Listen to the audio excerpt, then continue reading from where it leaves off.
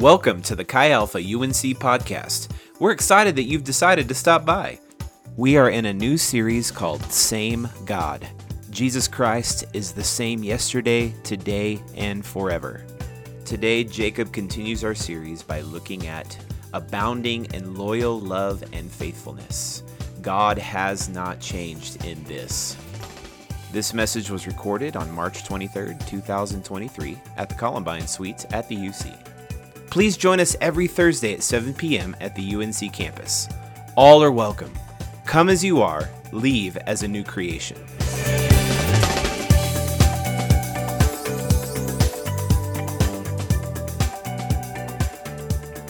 Is up. What up? What up? Hey, we haven't been good at the loud cheering at the beginning, so I don't want anybody to cheer right now, okay? Awesome. Good job. This is a serious moment. Thank you. Moment of silence. There it is. The reverse psychology works every time. Sorry. All right. We got a couple announcements for us before we get into the word. The first announcement is, well, that's yes. That's old news. That's right. All right. Prayer meetings is the first announcement, led by none other than Jacob T. Peck. And as you can clearly tell, that is definitely him in the picture. It's blonde hair. That's how you know it's him. That's right. Prayer meetings. Hey, so prayer meetings are every Tuesday at 11 a.m. We meet at the Campus Commons room 2200. That's not this building that we're in. That's in the building right next door. And we meet there every single Tuesday. Guys, come pray. This prayer is really the driving force behind anything that we want God to do, and we want to see God move. And so, guys, it is so important for us as Chi Alpha to have a conviction of prayer. So please come out and join us. It's welcome to anybody. So if you're not in class, if you're not busy, come through. Yeah. Next announcement. All right, so next up we have our debate for women in ministry. I know this has been cooking for a while, so I know this is going to be hype for the theology nerds, but this is actually something really good that I encourage you to go to. Solomon tells us in Proverbs that we sharpen each other's iron and we build each other's wisdom. So if you want to know more about the Lord and how women are involved in ministry, I recommend going. Yeah, definitely encourage our interns. So the date is April 8th, Saturday, 10 in the morning to 12 p.m. Be there. Also, we'll hit you up with the location. That's right. That's right. All right, yeah, come on and encourage our interns. Next announcement. Okay, all right. Yeah. Where? Bang! So, all right, got a question for it. Where the boys at? Okay, better question. Where are the men at? Hey! If you are a man and you love Jesus, or you don't even have to love Jesus, you just love the dudes, you want an experience with men, there's going to be guns, there's going to be meat, and there's going to be talks about the Lord. All right. Guys, Men's Advance is one of my favorite events that we do all year long. It's so fun. What happens at Meds Advance stays at Meds Advance. How y'all know? That's so true. So without giving too much detail about what we're doing, there will be an $80 cost to go, and you can register starting tonight. It'll be Friday through Sunday, April 14th through the 16th, so that's a week after the Women in Ministry debate, week after Easter, so that shouldn't coincide with anything else that y'all have going on. So please come on, and you can be as masculine as Jacob T. Peck. But say it again. All right, so next up, we have our fun day with the Arkansas team. It's been a real blessing having them here and having them work on campus here and at Ames. Tomorrow's their fun day. They're going up to Estes Park. It'd be awesome if you guys could come. They're leaving at 10:30 in the morning, meeting at the Holidays house. But everyone knows Estes Park's awesome. You should go. Yeah, totally. All right, next announcement is we have our offering tonight. Let's go! Offering! Okay. So for you guys, we've just been spent some time worshiping the Lord with our praise. Now is another time to continue in worship with our giving and worship God with our finances, that everything that we get is not ours, it's the Lord's. And so if this is a place where you feel like you are, where you grow spiritually, where you are primarily being fed, we encourage you to give. We take Venmo, credit card, and cash money too. But That's right. I'm going to... Yeah. So let's pray over the offering. So Heavenly Father, thank you for giving hearts. Thank you for every dime that is given today. Lord, we ask that whatever that people give will be blessed. We ask that you take this money and you multiply it, Lord. In your name we pray. Amen. Amen. All right, so up next, want to invite some of our friends that just went on mission trips over spring break. So we got some testimonies. First up, let's see, to be announced, my brother Cade. Yeah, it's a Cade Fat. It's just me up here. We'll go in turns. Are we going in turns? Sure. Yeah. All right, Cade. I don't want to stand up here by myself. I'll stand with you. Thanks, bro. For We those also of you, got Abe, too. no. Okay, so for those of you that don't know, I'm Cade. I went on a mission trip to University of Arizona last week. Yeah.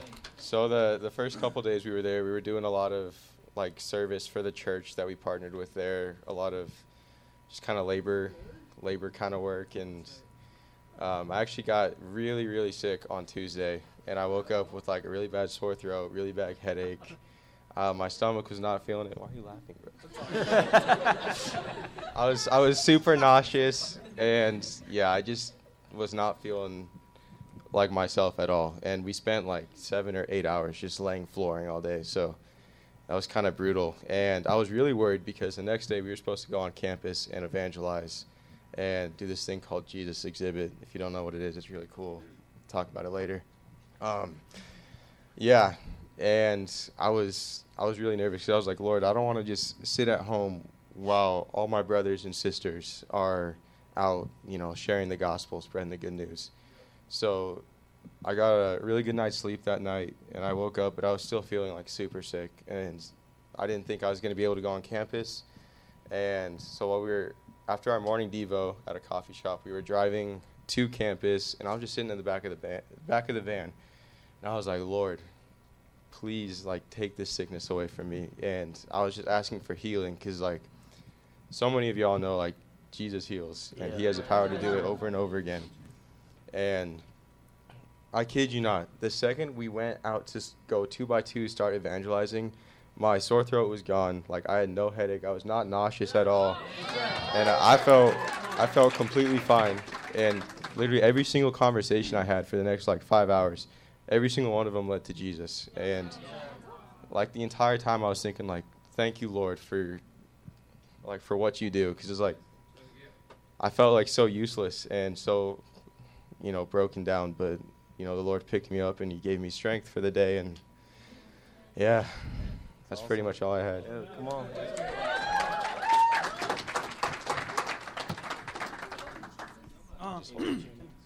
All right, I'm going to keep this short because I feel like the Lord wants me to say something else too.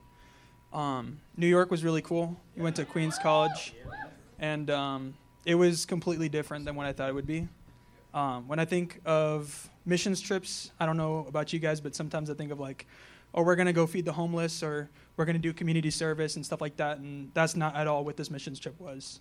And I truly believe that God really humbled us in a lot of different ways and truly showed us how to love each other, how to fellowship with one another, as Jesus, were he to be here in the flesh, would be fellowshipping with others. And above all, truly, that's really the most important thing, is just stay close to God, just relation. Love each other as Christ loves you. The other thing I wanted to say really quickly was, also the team over there is really cool too, but I feel like the Lord has put this on my heart to share with you guys because he shared it with us on the missions trip there. So Matthew 6:33 through 34 says, "But seek first the kingdom of God and his righteousness, and all these things shall be added to you. Therefore do not worry about tomorrow, for tomorrow will worry about its own things. Sufficient for the day is its own trouble. So truly, I'm telling you right now, and this is for myself to hear too, but stop worrying about tomorrow. Tonight's not guaranteed. We could all die tonight. I know, spoiler alert, but truly, nothing is more important than Jesus and his kingdom. And if you do not seek first his kingdom, then you are literally robbing your life out of life abundant. Jesus says that I have come to give you life and to give it abundantly. And if you're not seeking first his kingdom, then you only have yourself to blame. So truly,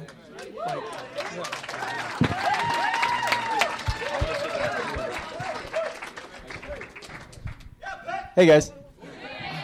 This is too tall. Yeah, so I went to Denver. Yeah, woo! Let's go Denver. Yeah, I didn't know what to expect on this mission trip. I've never really gone on a mission trip where we just served the church. Most mission trips I've gone on were through Chi Alpha, and they were serving other Chi Alphas. And so I wasn't sure what to expect on this one. Man, and it was pretty life-changing. For me, being a little bit older and serving alongside college students, and this ministry kind of opened my eyes to just what the church can be. And on this trip, we served Hills Church, and you wouldn't believe how much we went out, and we just had conversations with business owners and the homeless on the street. And these conversations, you wouldn't believe how many of them heard of this church, and they knew this church. And that was something to me that was so encouraging, was talking to these people who, they were just so blessed to have small blessings of giving gifts and food and water and prayer, and to know the name of Hills Church and to know their local church was so impactful. One thing we did is we went out and evangelized, and we just shared the gospel with whoever would hear it. And one thing that was crazy to me is about 9 out of 10 people we talked to, including in the homeless community, they said they knew Jesus. And to me, that blew my mind. Because it made me first question, what does it mean to think you know Jesus? Another thing is saying I know Jesus, just a way to get past the conversation. And it was breaking my heart the first couple days. And then we were training for evangelism a couple days in, and the guy who was helping us, I forgot his name, Jeff, he was helping us out, and he was sharing this awesome story, how most people you meet, they're already going to have seeds. Christians go out every day and share the gospel with these people and with the homeless people, and it's not going to be new to them when you share it to them. And if it is, that's a blessing. That's awesome. But the expectation of seeing a bunch of them come to Christ through you is also, unfortunately, not going to be a reality in most cases. And so one thing that blew my mind is he shared that it's not just a seed and then reaping a harvest. It is seeds need rainstorms. And so when you go on mission trips like this, it's not pointless. You're not sharing the gospel with people who already know it, and then it's just hitting a wall and falling to the ground.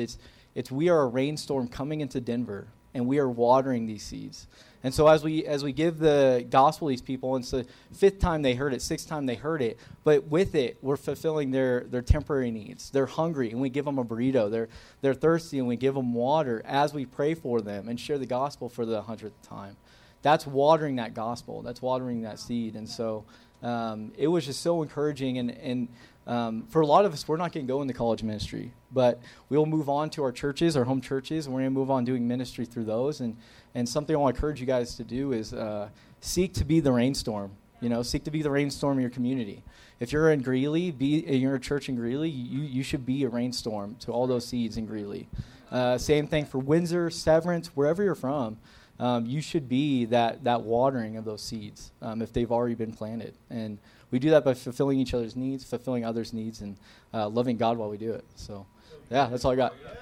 Yeah. Awesome. Yeah, what's up, XA? Can I get a shout real quick for Jesus? Come on. Come on. Thank God we have something to cheer for. All right, so obviously I'm on my mission trip right now. and thank you guys for being so welcoming. But yeah, I heard about this place, and I was like, yeah, I'm pumped. Let's ready to go. Let's do it. And then all of a sudden, I hear about this thing called street preaching. Bro, what in the world? I'm from Arkansas. What is that? So I'm immediately like dreading this thing, and I don't know what to do. And I know it's going to be on my heart the entire trip. And then all of a sudden, on the day of, after I've been dreading this thing the whole time, my heart just changes, and all I can credit is God. We're sitting there getting prepped for like just how it's going to go down, and then all of a sudden he's like, you have nothing to fear. There's no reason to fear, because all you have is your story, and it's not even your story anymore. Like, you have no job like besides making disciples. Like, you are called to make disciples, and you have no reason to fear that, because you have no reason for embarrassment of your own story, because it's not your story anymore. You have a right to talk about Jesus, and you have that right for a reason. Like, you should be happy and joyful to share that word every single time that you go out into the street. Like, there's no reason to be embarrassed, because it's not about you anymore. It's about the joy that Jesus has given you. So I just came up here, and I just want you guys to be encouraged every single time that you might encounter somebody who hasn't heard the word before, to continue to reach out to them, and just how he's already changed me. That's awesome. Yeah, God's awesome. And so real quick, if you guys went on a missions trip this past week, or even if you're on one now, can you raise your hand if you really felt like you got closer to the Lord this week? Oh, man, come on. Dang, Hey, praise God. Double hand. Dude, it was amazing, guys. If you guys get the chance to go on a trip, please do. We got missions trips next year that you guys will be able to sign up for. Dude, be excited for missions, guys. Be excited. But All right, yeah, and last but not least, I'd love to invite up my brother Jake Holiday. Super wise, super awesome. Love this guy.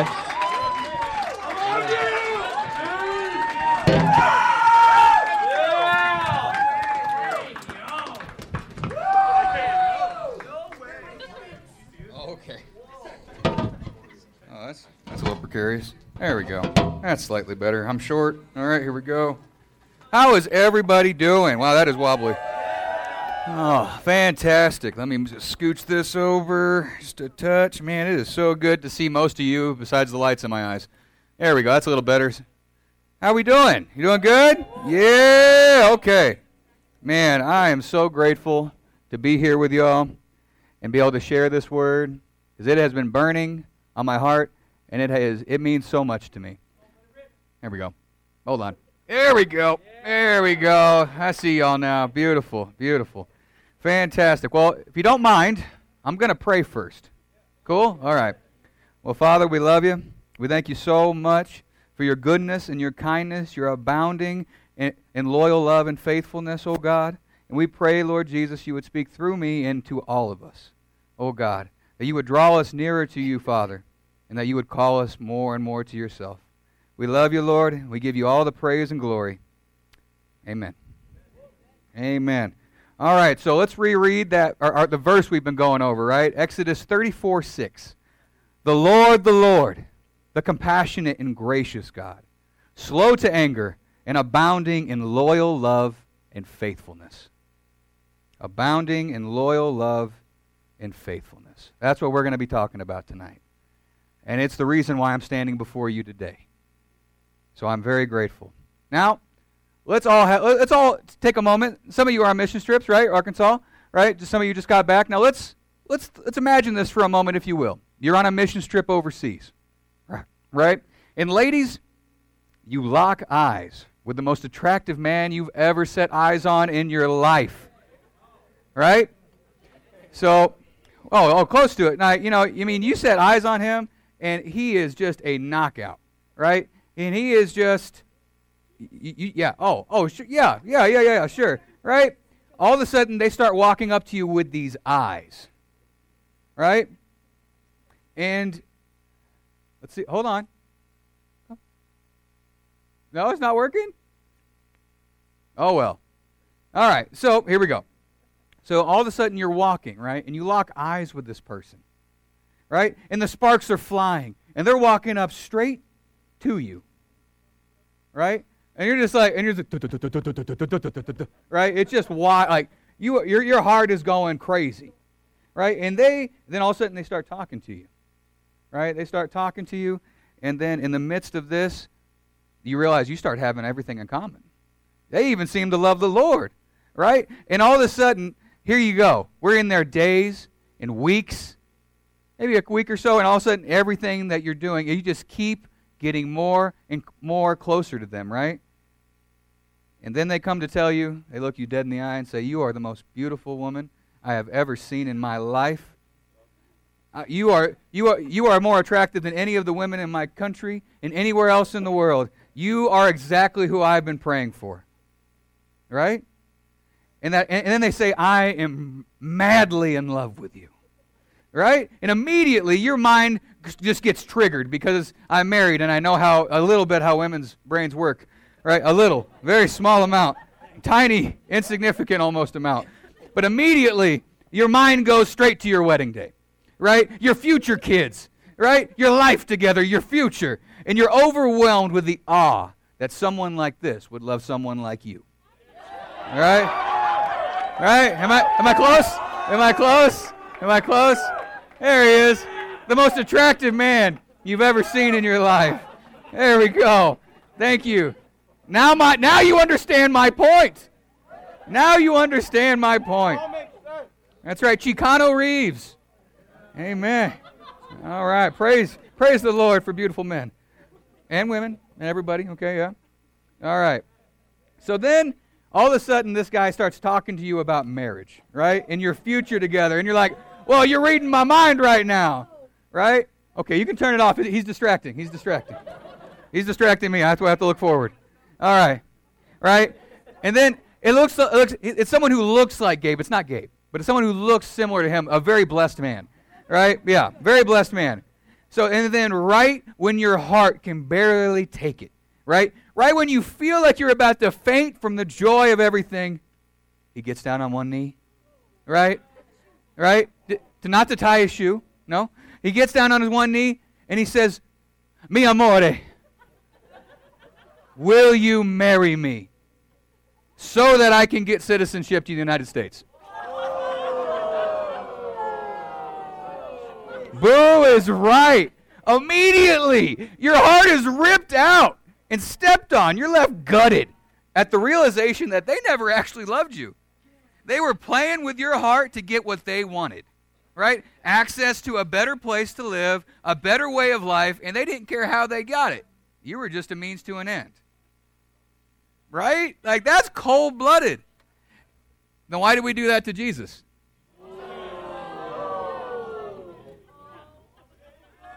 Then why do we do that to Jesus? And I tell you right now, my friends, I've done that to Jesus.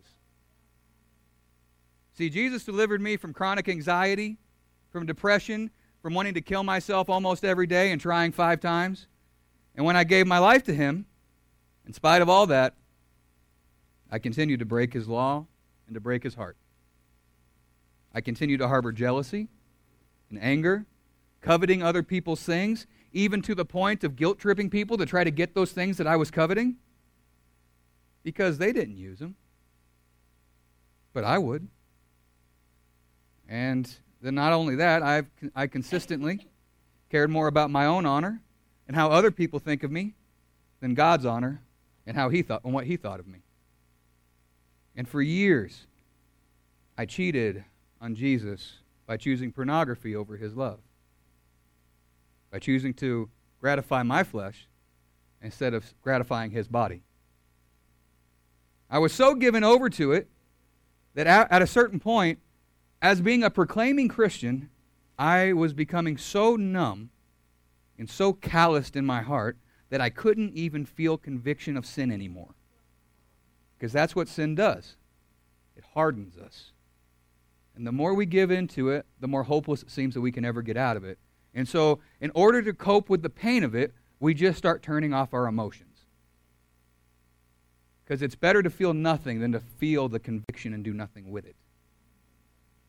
And that's what I did.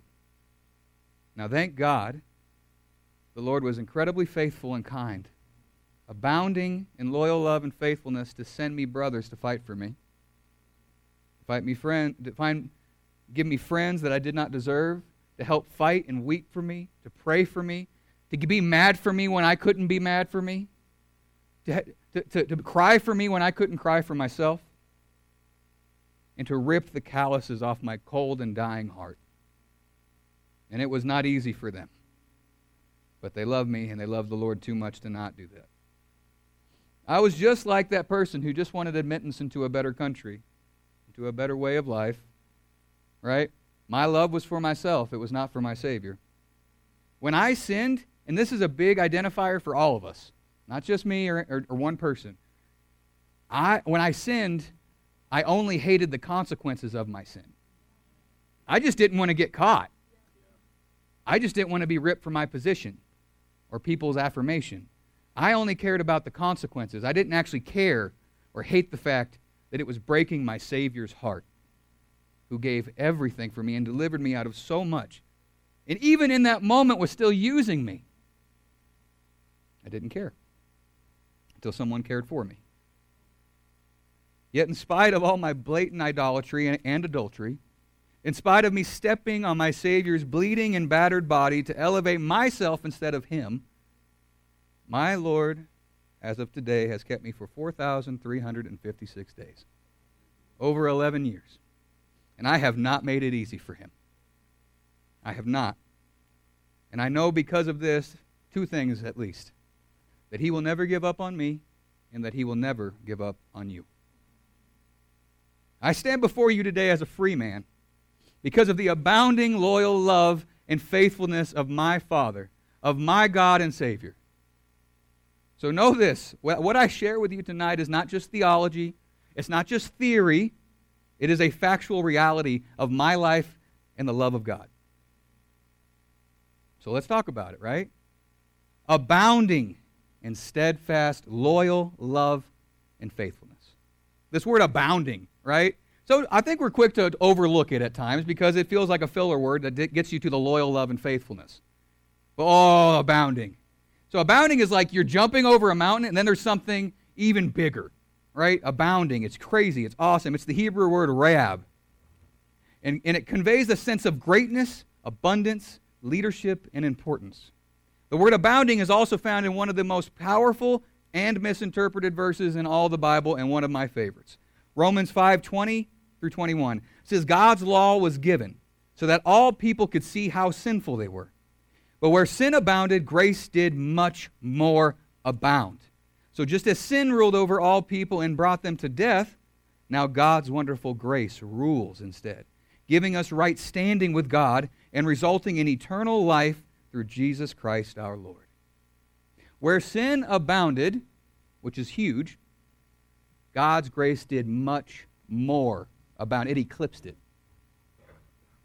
And as you have heard from my story, I have broken and grieved God's heart more times than I can count or would care to mention. And even as a Christian, I have still abounded in sin at times. And yet God's grace did still abound even more. So does that mean we can just go on sinning? No. No. And actually, we're going to read the next two verses after this because Paul clears that up pretty quickly. Romans 6:1 and 2. What shall we say then? Shall we go on sinning so that grace may increase? By no means. We died to sin. How can we live in it any longer? A dead man can't abound in sin. If you are in Christ, that means your old man has been killed. He is dead. And you can't abound in it anymore. Well, how does this verse make any sense then? Right? Okay, cool. So sin abounded, grace abounded more. We can't sin though. So what are we doing here? Okay, let's ask a fun theological question. Right? So would it have been better had we not sinned in the garden? Right? It's a thinker, but I think most of us would say, yeah, of course it'd be better if we didn't sin. Right? Think about all the hurts I've gotten. Yeah, it would be better had we not sinned. And honestly, considering my life and the trauma that I've experienced, I'd be compelled to agree with you. But honestly, I believe that we would miss out on so much more had we not sinned. I believe that in spite of how horrible this world is with sin, that we would miss out on so much of God. Think of the verse, right? Where sin abounded, grace abounded more. Had there been no sin, there would have been no reason for grace. Had God has used all of the horrible sins in this world for His glory and even our good. Had there been no sin, we would have never been able to experience His grace, His long-suffering, steadfast, abounding, loyal love. And we would never be able to be in awe at how good and sovereign He is to be able to take all of our garbage, all of our pain, all of our hurts, our sins, and use them all for good. Because I can tell you right now, every moment that I have hurt God's heart, He has used it. That He has used it for me to help be able to minister to someone, be able to lead someone to Him, to give hope to the hopeless. He has been so faithful. He is abounding in loyal love and faithfulness. So how does His grace abound then, right? Well, let's go to Romans 2:4, another one of my favorite verses. Don't you see how wonderfully kind and patient God is with you by restraining His wrath? Does this mean nothing to you? Can't you see that His kindness is intended to lead you to repentance? Right? Have you ever thought about that? It's not His wrath. It's not His holiness. It's not His justice. It's not His sovereignty. It's His kindness. Now, how does that work? Well, let me tell you a story from my own life. It was a few months ago, and Callie and I were going to go out on a date day. It was around fall, right? And we were going to go see the fall colors, so we just moved to Colorado, and we're like, we got to see these things. This is going to be incredible. And then things didn't go quite to plan in the morning. And as a man, when my plans don't go to action, I get a little frustrated. Right? So we're going to Sam's Club because it's cheap for gas, and I'm not going to pay extra for it. So, and because it's cheap, there's a huge line. And I am just waiting there. We're already like 30 minutes late, and I'm fuming. And then there's a line and all this stuff, and then all of a sudden I see a pump open up. And I'm like, I'm going for it. And in going for it, I almost hit a car and a person. And then naturally, Callie, she told me what was right, and she told me to calm down and stop driving like an idiot. I don't know if she said idiot, but that's how I interpreted it. Okay, and I let the anger get the best of me, and I yelled at her, and I told her to shut up. And do you know how immediately that cut me? I knew I had screwed up. I knew, I never tell her that. Like, and especially in that tone, like, I was like, oh no, I messed up. I have sinned against my wife, and what I did was wrong. And so, you know, as a fleshly person at times, I was anticipating to defend myself against her yelling at me more. But she didn't do that. Instead, she cried. And not only did she cry, but she allowed me to apologize. And then proceeded to tell me that she loved me and forgave me. You have no defense for that. When you know that you deserve wrath and instead receive loving kindness, you have no defense for it. And the only possible conclusion, unless you are dead, is that it breaks you. And it leads you to a loving repentance and endears you to that person even more, instead of defending yourself. And this is how Jesus deals with our sin. It breaks His heart. We fully deserve the full weight of His wrath, and instead He weeps over us. Instead, He responds with loving kindness, and He leads us to repentance. And it abounds over our sin against Him. And we come to realize that He's far better than we deserve. And He is so much more patient than we are. Now I'm going to tell you all something real quick. If you can sin and not be grieved by what you've done to Jesus, you are in a most dangerous situation. It shows that your heart is hardening with selfishness and sin, and I've been there, and only a miraculous work of God can bring you out of it. And so if that is you tonight, at the end of this, even if you don't feel anything, I want you to pray the prayer that I prayed. And that is, Lord, help me to even want to change. Help me to want to feel something, because I'm dead and I need you. And the closer we get to Jesus, I promise you, the more aware of your sinfulness you will become. And the more in awe of God's grace you will become. His long-suffering, superabounding grace and love. You will be enraptured by it. And you will get to see that, yes, where your sin has abounded, His grace has abounded much more, and it will endear you more to Him. Every wicked and despicable thought and thing that we have ever done or had happen to us, God knows, and outside of His grace in the blood of Jesus, we and everyone else would be held guilty and on our way to hell for all of them. Right? Jesus says, if you have anger against your brother, you've committed murder in your heart. If you look lustfully at a woman, you've committed adultery in your heart, which means it's not about the action, it's about the heart. So if those thoughts are coming in, we are all held in contempt. One of my favorite preachers of all time, many of you will know what I'm going to say, Martin Lloyd-Jones.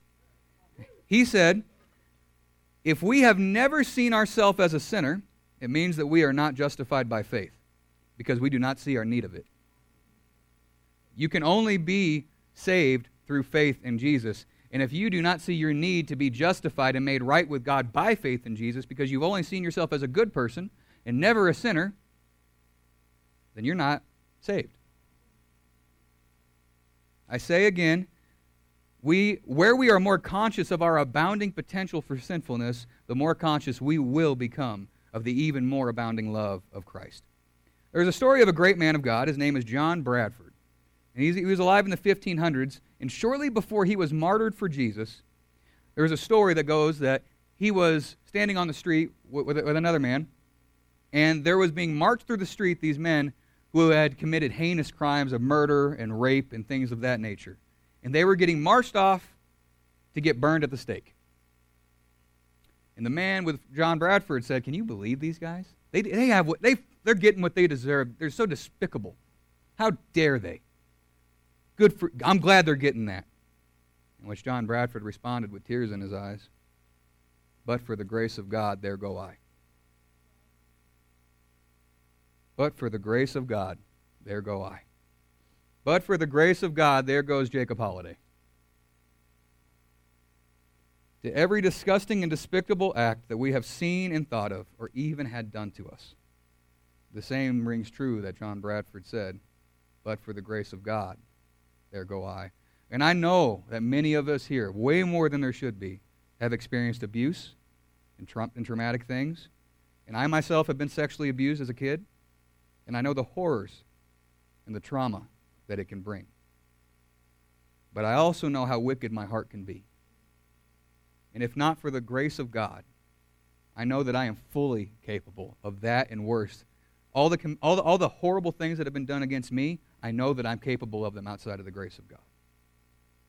Because we need to remember more and more every day that we are all equal in our need for Jesus. And at the foot of the cross, the ground is level. There is no sin greater or less than the other. We are all equally in need of Jesus. So do not run from conviction of sin, my friends, but run to the abounding love of Christ, who covers all of our sins with His blood. Run to your family that He has given you, your brothers and sisters, because guess what? There is nothing that anybody here in this room could confess that one of us in this room also hadn't done or heard of or thought of. Let's be real. We are all capable of doing some pretty horrible things, but for the grace of God. Abounding in loyal love and faithfulness. Loyal love. The second word is the Hebrew word chesed, which means promise-keeping, loyalty, and love. Motivated by deep personal care through love, generosity, and enduring commitment and covenant. This deep personal covenantal love is the same love that we expect to have in our wedding vows, to be carried through in our marriage. When Callie and I said our wedding vows, we promised to be loyal to each other. It's Ronnie. He did our wedding. That's right.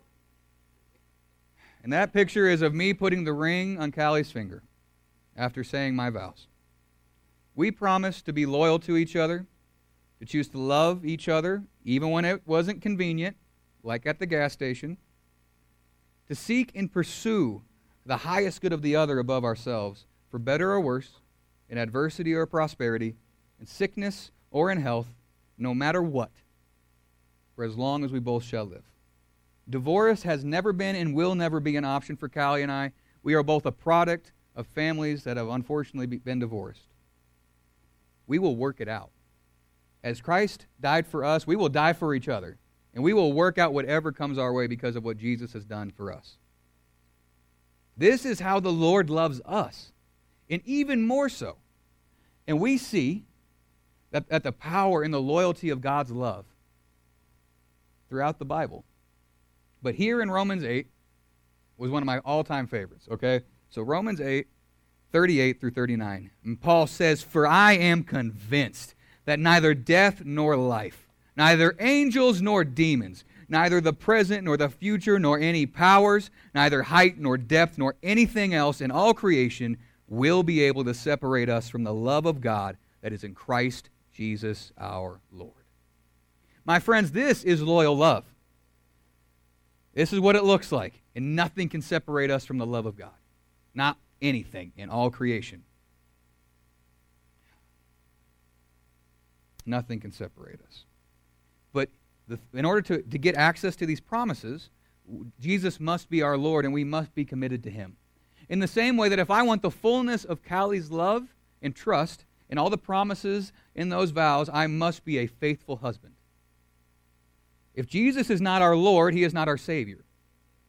He cannot be one without the other. He is either Lord of all or not all. And He not only, sure, He could demand our faithfulness to Him, but even now I think we could all agree that He deserves our faithfulness. This loyal love of Christ is no passive thing. Jesus did not come to earth to die for our sins because we loved Him, but because He loved us. Right? His loyal love is so multifaceted that we don't have time to get into it all, but I'm going to touch on a few that I've learned from some men of God throughout the years. First one, God's love pursues. It chases.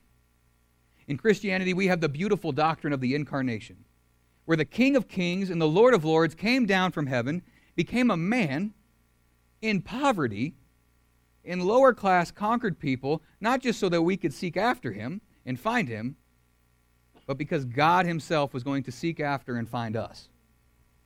If you look throughout the whole Bible, it is the only holy book in any religion where God does literally all the work. Everything else is man trying to get to God. Christianity is the only one where God does everything to get to man. That is the God I will serve. All right? Jeremiah 31:3 says, "And the Lord appeared to him from far away, and He said, I have loved you with an everlasting love. Therefore I have continued to extend my loyal love, hesed, to you." And that word everlasting means forever, from eternity. Even before we were born or lived or could sin against Him, or long after we could have repented, it said, God Himself says, I will never give up on you. I will never, ever stop loving you. The next thing that happens is that God's love serves. Philippians 2:4-8, "Each of you should not look to your own interests, but also to the interest of others. Your attitude should be the same as that of Christ Jesus, who being in the very nature God, did not consider equality with God something to be grasped, but made Himself nothing, taking on the very nature of a servant, being made in human likeness. And being found in appearance as a man, He humbled Himself and became obedient to death, even death on a cross." You know where we get the word excruciating? It was from crucifixion. Be careful to throw around that word a little too carefully, huh? What Christ did was excruciating, and He defined it. God humbled Himself, came in the form of a servant, and showed us what true love is. That true, abounding, self-sacrificing, loyal over my dead body, am I going to let you live a stupid, selfish life kind of love. God came down and sought our highest good over His highest good. That way we may be transformed to seek the highest good of Him and His kingdom and the highest good of other people over ourselves. Whether they deserve it or not, we didn't deserve it and they don't have to. Thirdly, God's love fights. Hebrews 4:15 says, "For we do not have a high priest who is unable to sympathize with our weaknesses, but we have one who has been tempted in every way, just as we are, and yet was without sin. Our boy Michael Herron over here, he street preached this the other day. See, Jesus chose to die in the most excruciating and humiliating way possible so that we could have the opportunity to have eternal life through his sacrifice. If we truly love someone, you will fight for them, and you will be angry when they live a stupid and selfish life, when you know what they are capable of and they do not live up to it and they live far below it. It's going to piss you off, and it should. If you're not angry at that, if you're just tolerant, well, guess what? G.K. Chesterton says, and I believe this, tolerance is the virtue of a man that has no convictions. If you love something, you will be angry. The opposite of love is not hate, it's indifference. And God hates sin. And he hates what it does to his people and his Son. And lastly, well, God's love lasts forever. Forever. That's what that verse in Romans 8 pointed to. Nothing can ever separate us. This is the loyal love of God. He has never and will never give up on you, on any of us, even though we have long since given up at him at times. This loyal love of God should change us to the point to where we give it to others.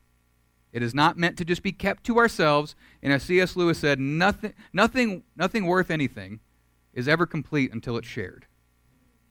Right? Think about it. Have you ever had really good, well, actually, we're about to, really good Mexican food? Taco riendo, right? Quesadilla, you know what I mean? With consomme.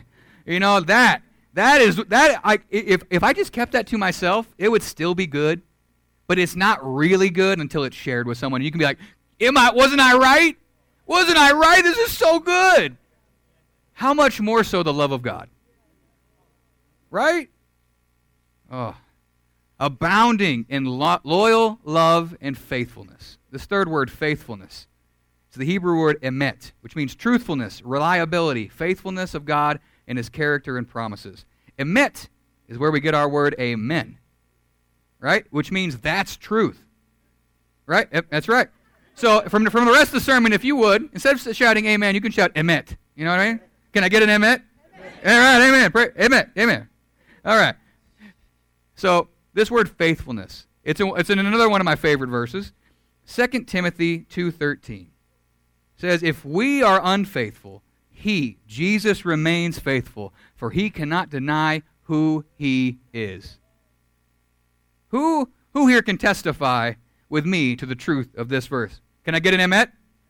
Hey, emet, that's right. Come on now.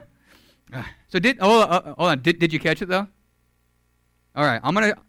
Most of you probably caught it, but just in case, I'm gonna share something with you that I read this verse a lot, and it took a while for this to actually click, right?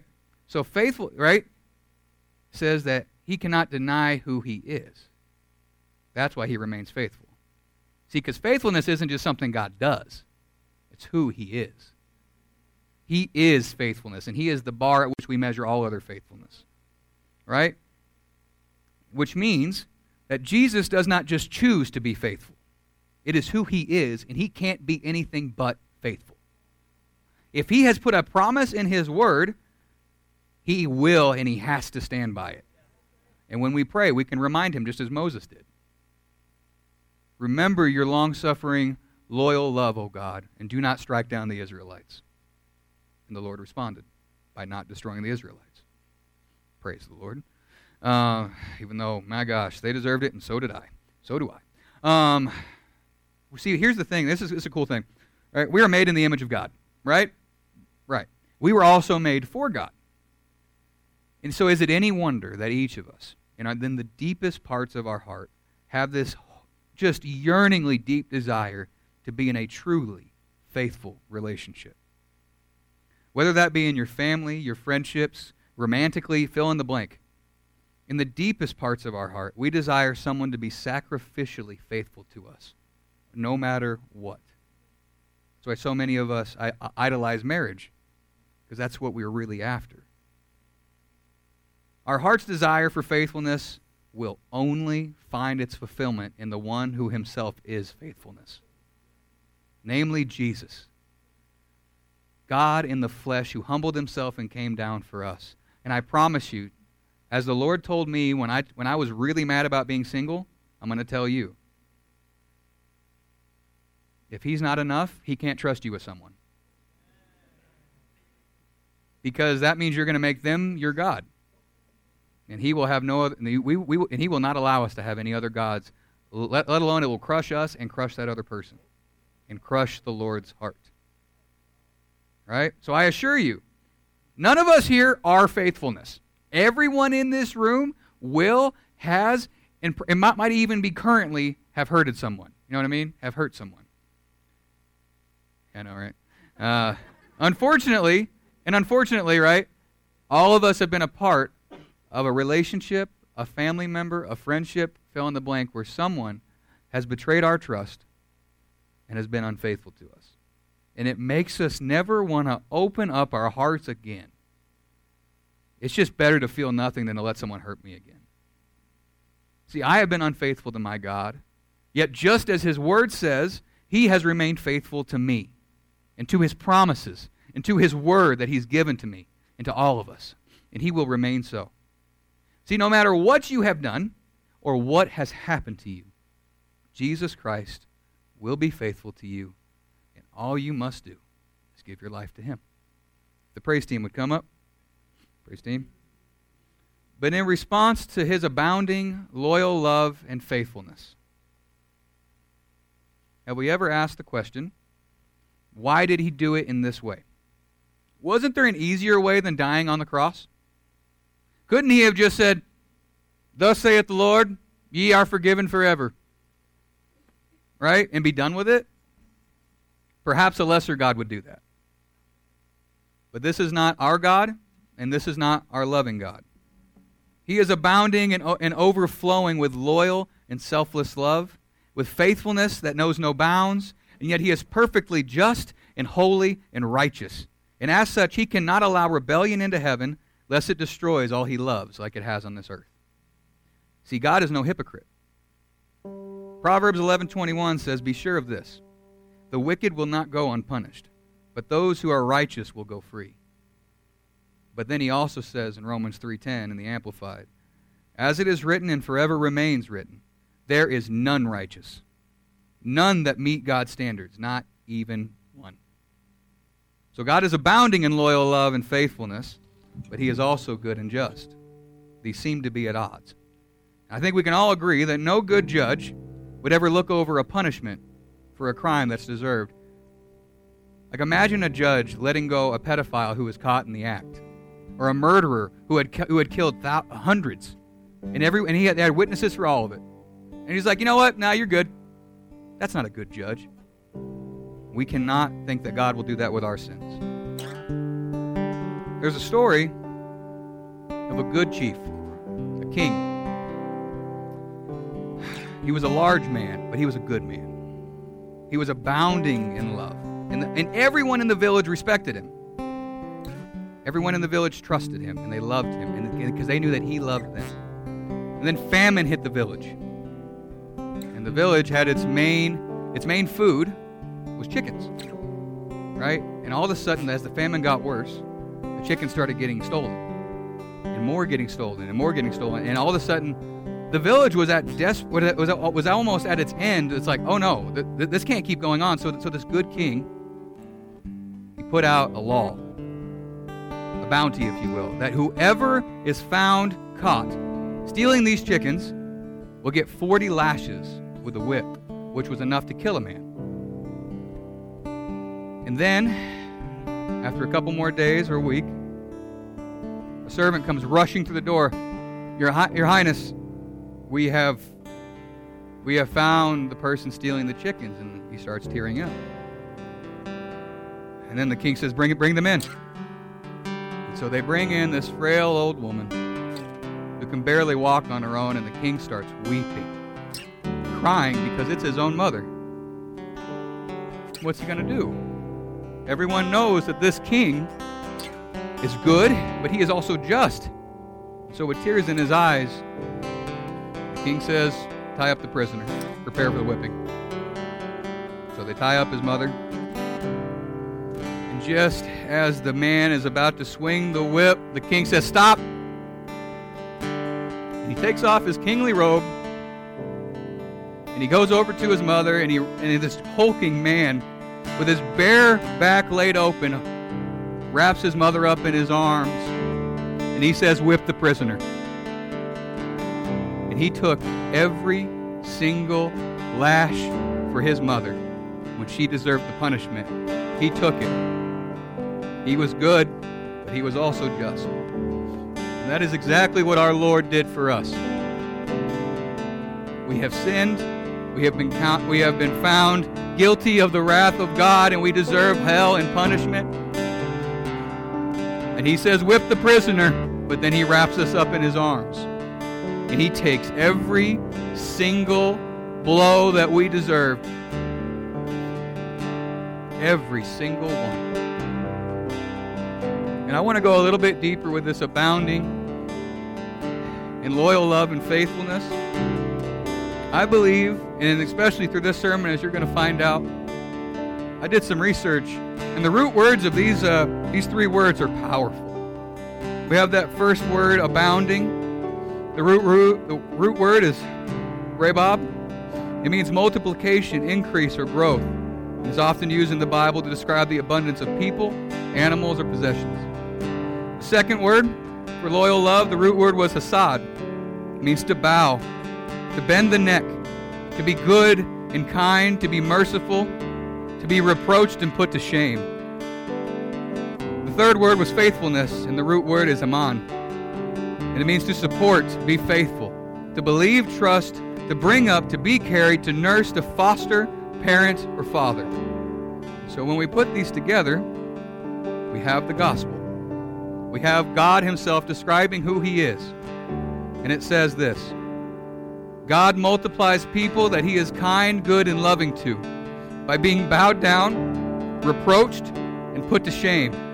He will support, be faithful, bring up, carry, nurse, and be their father. This is the God of the Bible. This is my God and my Father. This is my Lord and Savior, Jesus Christ. He humiliated himself, was bowed low under the weight of our sin. He was reproached and put to shame in our place. He took the whip when we deserved it, that he may bring us up, to carry us, to nurse us, and that he, God himself, may be our Father. And all he asks is that we would repent, turn from our sin, and turn to him. And when we make Jesus our Lord and Savior, God makes himself our Father. Now, Jesus himself says that when even just one person repents and is saved, there is a huge rejoicing in heaven. And we want to join in their rejoicing. So with every head up and with every eye open, if you want to repent of your sin and give your life to Jesus, be it for the first time or to recommit your life to him tonight, stand up right now and let us welcome you into his family.